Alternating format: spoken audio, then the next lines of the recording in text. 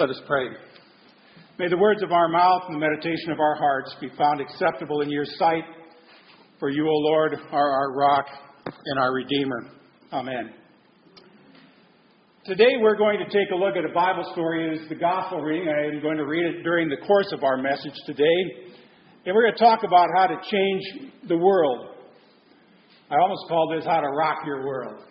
Because I think if you'd follow some of the things that Jesus would teach, you would literally rock your own world. Now, this story is all about a chance encounter between Jesus and the woman at the well in Samaria. It's the same kind of chance encounter that you and I have virtually every day. And this story shows us how God can use these chance encounters that you and I have in order to make a long-lasting difference in the lives of many people. So we're going to take a look at John chapter 4, and we're going to see what it teaches us as we can follow along. You might follow along the text on the back of your bulletin if you got your Bible. But the story begins with Jesus and his disciples in Judea, and they are going, which is south in Palestine, and they're going to travel up to Galilee, which is in the north of Palestine. But to get there, they have to go through Samaria.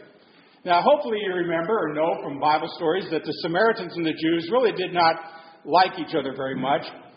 They shared kind of a common heritage in blood and faith, but it was kind of that commonality that caused the problem. The Samaritans, you see, were of a mixed race. Their Jewish ancestors had married into other ethnic groups. So from the Jewish perspective, Samaritans were not much more than half-breeds. The Samaritans also practiced a religion that was similar to Judaism, but different. For example, they only followed the first 5 books of the Old Testament, so Jews didn't really consider them to be, honest to goodness, Jews. So over the years, there's a lot of bloodshed between these two groups, a lot of resentment, a lot of mistrust.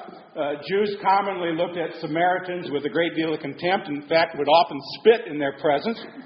And in fact, when Jews traveled from Judea up to the north, they commonly took 3 additional days by crossing over down from Jerusalem to Jericho, across the Jordan River, and go up the other side, just so they did not have to get their feet dirty in the land of Samaria. But as Scripture says, Jesus said, we have to go there. Now, this is where we're going to pick up our text. It's in verses 5 to 8. So he, that's Jesus, came to a town in Samaria called Sychar, near the plot of ground Jacob had given to his son Joseph. Jacob's well was there, and Jesus, tired as he was from the journey, sat down by the well. It was about the 6th hour. Now, that would be about noon. When a Samaritan woman came to draw water, Jesus said to her, "Will you give me a drink?" His disciples had gone into town to buy food. Now, here's the very first thing I want you to notice. Your greatest opportunities often arrive unplanned and unexpected. I mean, here's Jesus and his disciples. They'd intended to spend only a short amount of time, long enough to have lunch, I guess, and move on. But while they're in town buying food, Jesus waits by the well. And the Bible says he was tired, but this was when the opportunity presented itself. Now, Jesus asked this woman for water. And then in verse 9, the Samaritan woman said to him, "You are a Jew, and I am a Samaritan woman. How can you ask me for a drink?" For Jews do not associate with Samaritans. Now, that's just a little aside put in there by Matthew. Now, it's not just that they did not associate with Samaritans. Specifically, they would not eat or drink or even share a table with a Samaritan. The prevailing attitude was that Samaritans were unclean, that they were less than human. They considered them dogs, and they deserved to be treated like the dogs that they were. And because of all of these past conflicts between the Jews and Samaritans, there were people in Jesus' day who would have treated Samaritans the exact same way that you and I, believe it or not, treat ethnic groups here in the United States. And they would have used their religion, like so many people in our country do today, and their own patriotism to justify their hatred for various ethnic groups. So things have not changed much. But what did Jesus do? Well, he asked this woman, who was a cultural enemy, for a drink. And here's the second lesson in how to change your world. God expects His people to treat all people like people. That's pretty heavy, isn't it? Now, it's not surprising that Jesus would ask a Samaritan for a drink, but that He would actually engage in a conversation with a woman. In addition to prevailing racist attitudes in the first century Palestine, women were looked upon with contempt. A Jew every morning when he prayed would say that he thanked God that he was not like an unbeliever or a Samaritan or even worse, a woman. I'd like to start. In fact, I think there's some Lutherans that start their day like that. Well, I'm just kidding. But Jesus made a habit of breaking down barriers between people, as we see with Mary Magdalene, the woman caught in adultery, the woman who anointed Jesus' feet in the homes of Simon, or the woman who touched the hem of his garment, and on and on. Jesus continually broke down racial, cultural, and sexist barriers. To Jesus, no one is less than human. Not in God's eyes.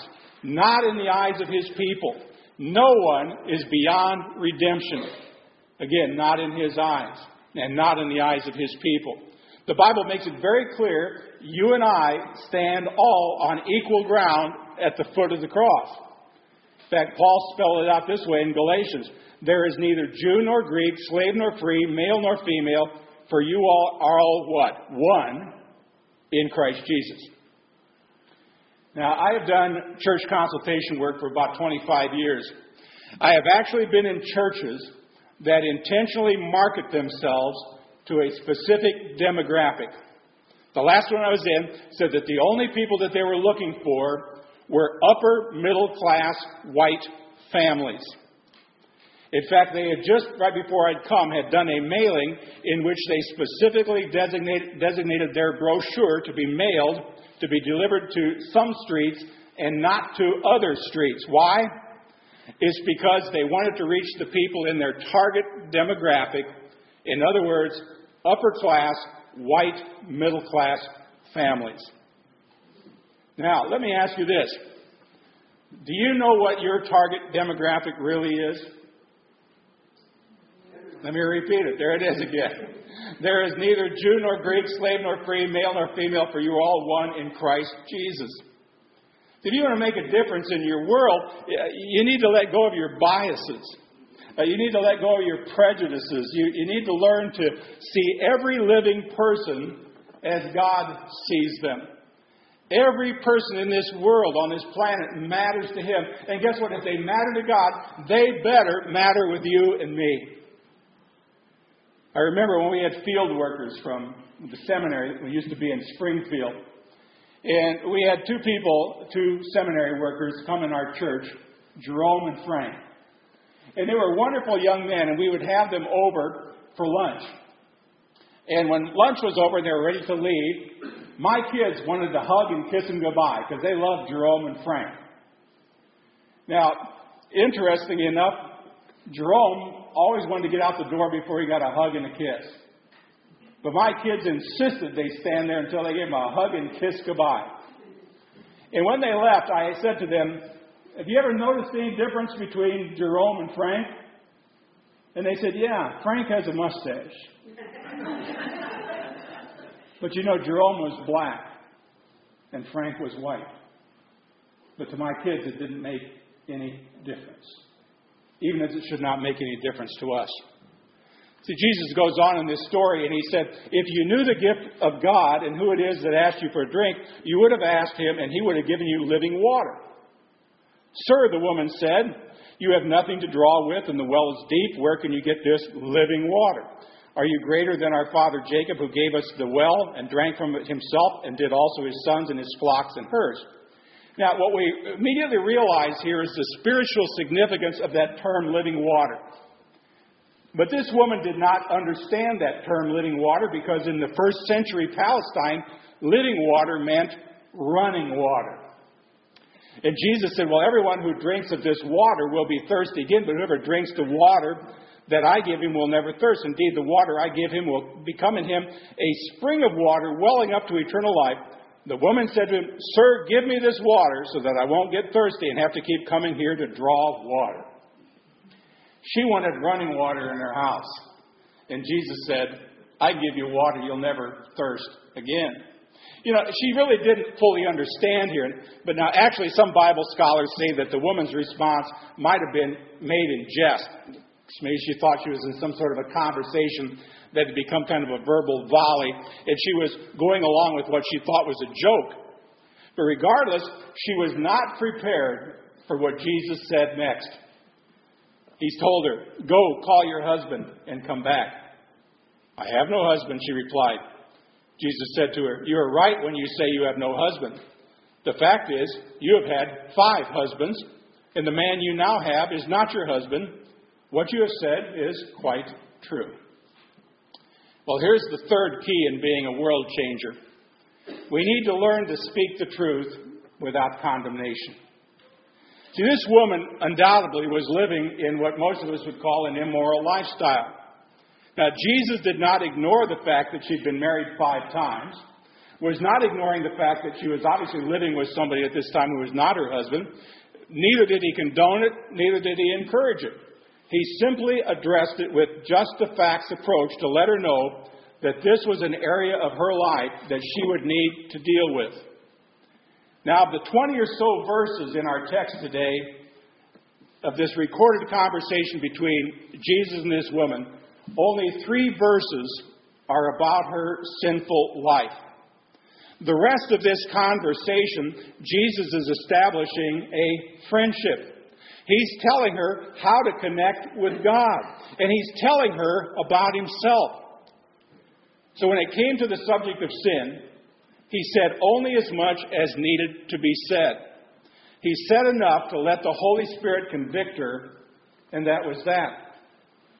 Now, it's interesting that Jesus, who probably had every right in the world to condemn people, did not do it.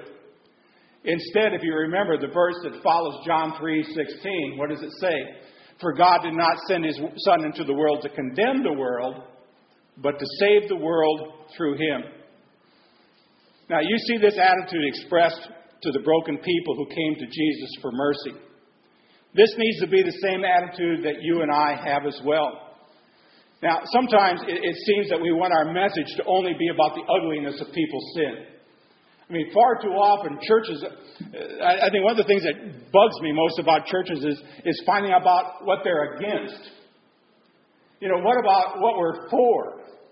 Oh, we're against them, and we're against them, and we're against them, and we're against those people who do this, and we don't do this, and we don't do that. Hey, if you want to be a place where you don't do anything, I think that's called a cemetery.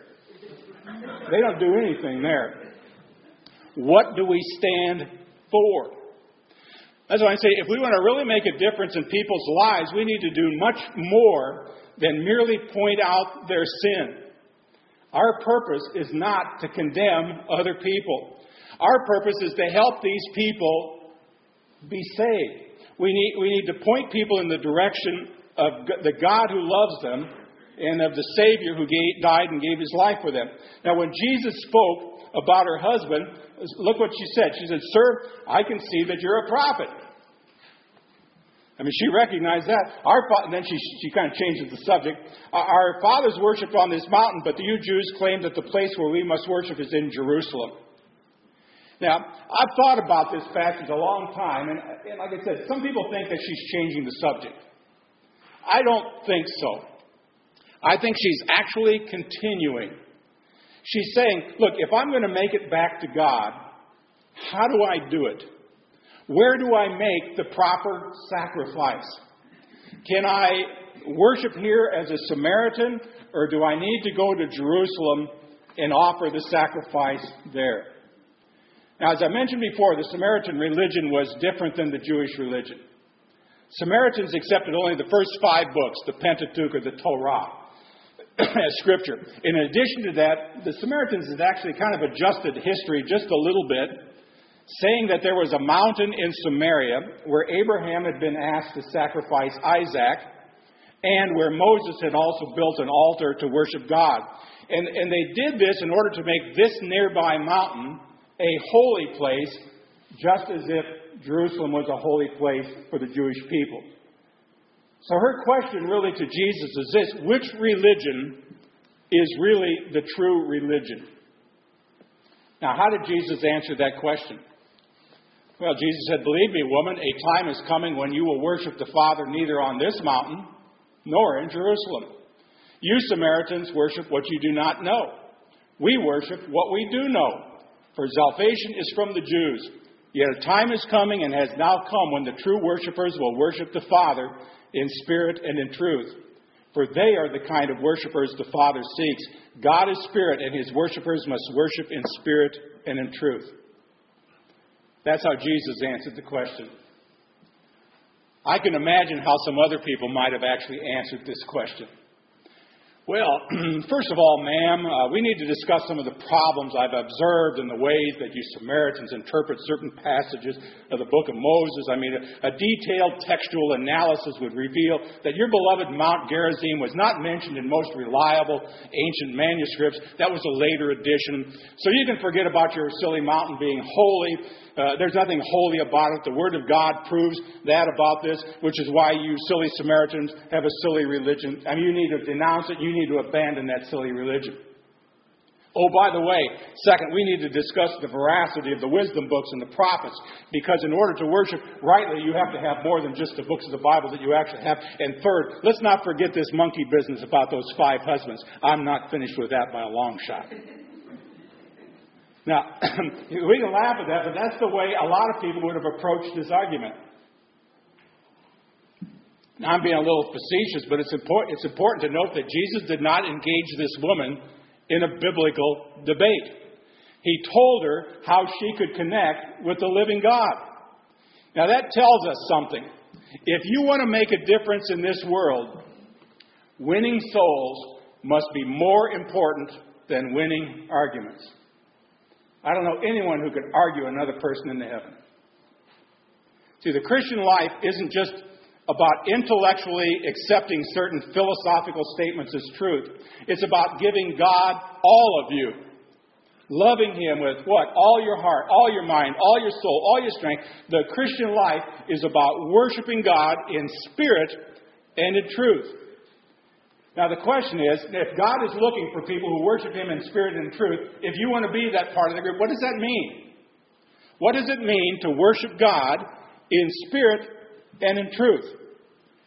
Well, in the next verses, Jesus said, "I know that the Messiah, called Christ, is coming. When he comes, he'll explain everything to us." Then Jesus said, "I who speak to you am he." Later in the gospel, he says in John, "I am the way, the truth, and the life. No one comes to the Father except through me." So we must worship God in spirit and truth. Now, truth doesn't refer to correctly acknowledging the right set of facts. It refers to having a personal relationship with this living truth, the Son of God, Jesus Christ our Lord. Well, that brings us to our 5th key to changing the world. And our objective is to help people connect with Jesus.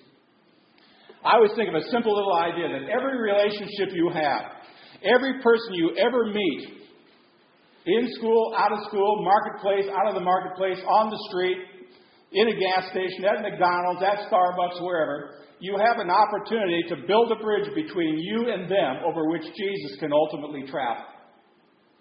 The question is, are you a bridge builder?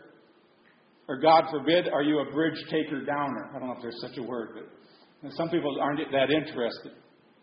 I mean, there are some who think that we'll change the world through a political process. That's where their hope lies, and they always end up disappointed.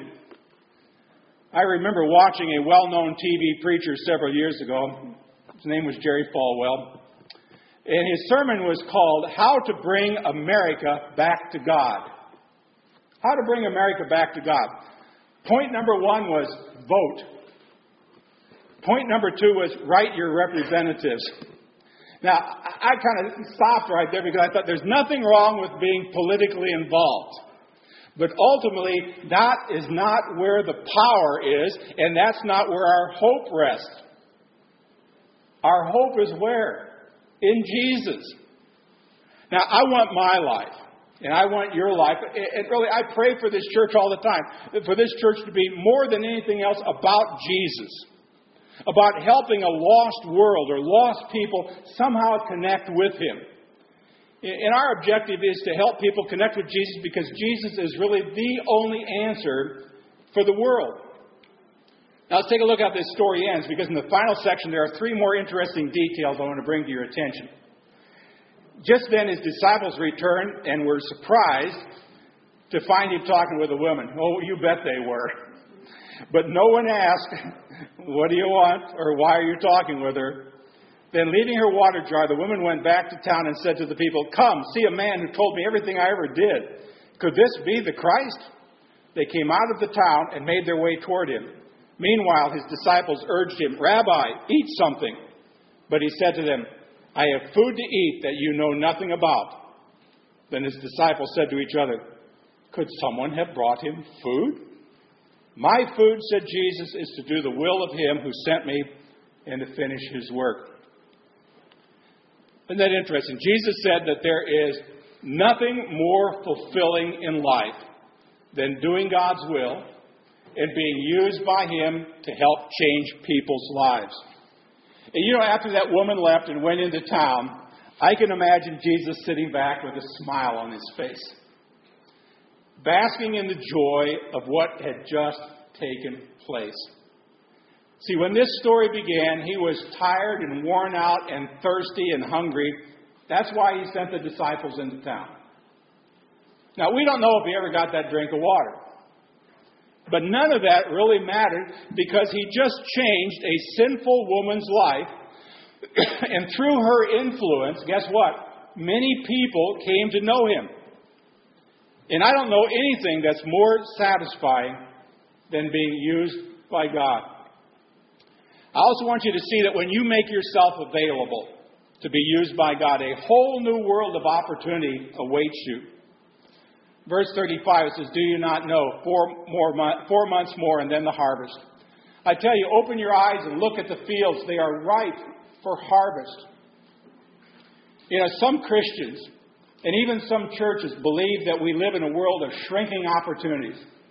I hate that when I read that on Facebook or blogs where, oh, woe is us. There are less Christians than ever before. Oh, poor little us little Christians. Or Lutherans are the smallest little group in this whole little town. Come on, get off of it. You don't think that's a challenge laid out for you to go chase some non-Christians down? Why look upon it like, oh, poor us. We're a diminishing group. We ought to look upon that as a challenge to get out there and share the love of Jesus with other people. I mean, they say people don't care about spiritual things anymore, or that they don't want to come to church, or that it's not like it used to be in the good old days. There's a Greek word for that, hogwash. Or if you want the Hebrew, baloney. But I'm going to tell you the truth of the matter, friends. There is a world of opportunity out there. There are people who are spiritually empty and who are more than willing to talk about spiritual things. The fields are ripe for churches. They're ripe for people that are ready to hand deliver the good news to the community. Just give you an example. A couple of weeks ago, went to Starbucks to get myself something to drink in the afternoon. As I was standing in line, when I handed the guy money, and I said, oh, by the way, whatever the person behind me wants, I'm going to pay for it. And then I turned around to see who was behind me. And there was this young lady, I'm guessing about 20 years old, head shaved clean, about every bolt and piercing you could find across her face, and tattoos down both of her arms, and a pair of sandals and raggedy jeans. And she said, oh, you don't need to do that for me. And I said, sure I do. She said, well, why would you want to do that for me? I said, well, why wouldn't I? I'm a nice guy. And she's like, well, nobody's ever done anything nice for me. I said, really? She said, well, are you looking at me? I said, yeah. And she said, what do you see? I said, I see somebody I'm going to buy a drink for. And she said, oh, come on. I said, okay, I recognize you look different than me. I mean, look me. I said, look at me. What do you see? She says, well, you got cowboy boots on and jeans and a denim shirt. I said, that's what you see. I said, I see you. You got tattoos. You got piercings. You got some funky looking sandals. I kind of like them. And your haircut is darn close to mine. I said, it doesn't seem like we're that much different. We're both in Starbucks. We both want to drink. And we both got clothes on, and we're both different. And I bought her a drink, and I went over and I sat down the counter to mess around with my iPhone. And she came over and she asked if she could sit down for a minute. And she said, I just was curious why you would do this. She said, because most people when they look at me would not do this. And I said, well, I'll admit to you, I was a little surprised when I turned around. I said, I didn't hope it was some guy in a three-piece suit or something. You know, who's going to offer me his BMW for being so nice. And I said, well, I'm a Christian. And her comment was really? And I said, it just seems like a nice thing to do. And I said, just because I'm a Christian, I said, it doesn't make me really weird or anything. I said, although I'm a retiring pastor. And she said something about, you're not very retiring. And I said, well, I was just being nice again. And I got up and I said, well, I'm going to go. I said, just out of curiosity, is there anything I could pray for you about? And she began to cry. Nobody had ever asked her whether they could pray for her. And so I sat down and I said, okay, when you're done crying, let's pray. And I prayed for that young girl. Now, I have not seen her since. I have no idea what happened in her life. But God presented that opportunity. God was the one who indicated to me, you got extra money, pay for somebody. My grandson does that continually, going through drive-thrus at Starbucks. He pays it forward. Here, pay for the next people. Keep whatever changes on this and pay for people. See, there's a world of opportunity. That's what I said, a world of opportunity out there. You know, it goes on. It says, even now the reaper draws his wages. Even now he harvests the crop for eternal life, so that the sower and the reaper may be glad together. Thus, the saying, one sows, the other reaps. Now, I did a little bit of sowing that day, and somebody may lead that lady to Jesus someday and baptize her, for all I know. She may become a street missionary in downtown Fort Worth, for all I know. Said, I sent you to reap what you have not worked for. Others have done the hard work. You've reaped the benefits of their labor. I had a guy walk into my office one time in Bloomington, Illinois, and said, I want to receive Jesus Christ as my Savior. Okay. Somebody had done the reaping. Somebody had done the sowing. And somebody had taken the rock out of his field. Somebody had plowed. Somebody had planted. Somebody had cultivated. I was just there to reap what somebody else had sown. Many of the Samaritans from that town believed in him because of the woman's testimony. See, that's what happened. He told me everything I did. So when the Samaritans came to him, they urged him to stay with them, and he stayed 2 days. And because of his words, many more became believers. See, he only wanted to stay for a little lunch and move on. Instead, revival broke out. The move of God started with a single conversation with a sinful woman drawing water. The grace she spread through her little community, as a result, many lives were changed. See, when you let God use you, He multiplies your efforts. Opportunities never stop coming your way. Your efforts are blessed, they're multiplied, and then they're blessed again over and over. The people you help start helping other people. You reap what you haven't sown. You play a role in the changing the lives of people you'll never know personally, but because of what God can do through you, their lives will never ever be the same again. Remember that this happens one life at a time. One day at a time. One simple little conversation at a time. And I pray that God will use not only you, but this church to make a difference in someone's life. Let's pray. Heavenly Father, we pray that you use us. We know that you give us countless numbers of opportunities. People walk into our lives. Sometimes we bypass them intentionally, sometimes unintentionally, but help us keep our eyes open, our ears open. And just if we can build a relationship between us and this other person, these other people, so that you can cross over, so that ultimately they could also be in your kingdom. We would pray for that. And Lord, today we pray on behalf and give thanks for Stephen and Chatney Besant as they were united in marriage yesterday. We pray that you keep them together, surrounded by your love. We also pray for Margaret Strong as she's experiencing some stomach issues, that you renew her health. And Lord, I'd also pray for my wife Nancy, that you would bring some quick healing to her and help her get back to full strength and full health again. And Lord, also we pray for traveling mercies today for Julie and myself and for Cheryl. And as the three of us, spend 5 days in a prison, that you enable us again to renew old relationships and to build new relationships and bring the Word of God to bear in other people's lives. We pray this in the precious name of Jesus, who also taught us to pray. Our Father, who art in heaven. Hallowed be thy name. Thy kingdom come. Thy will be done on earth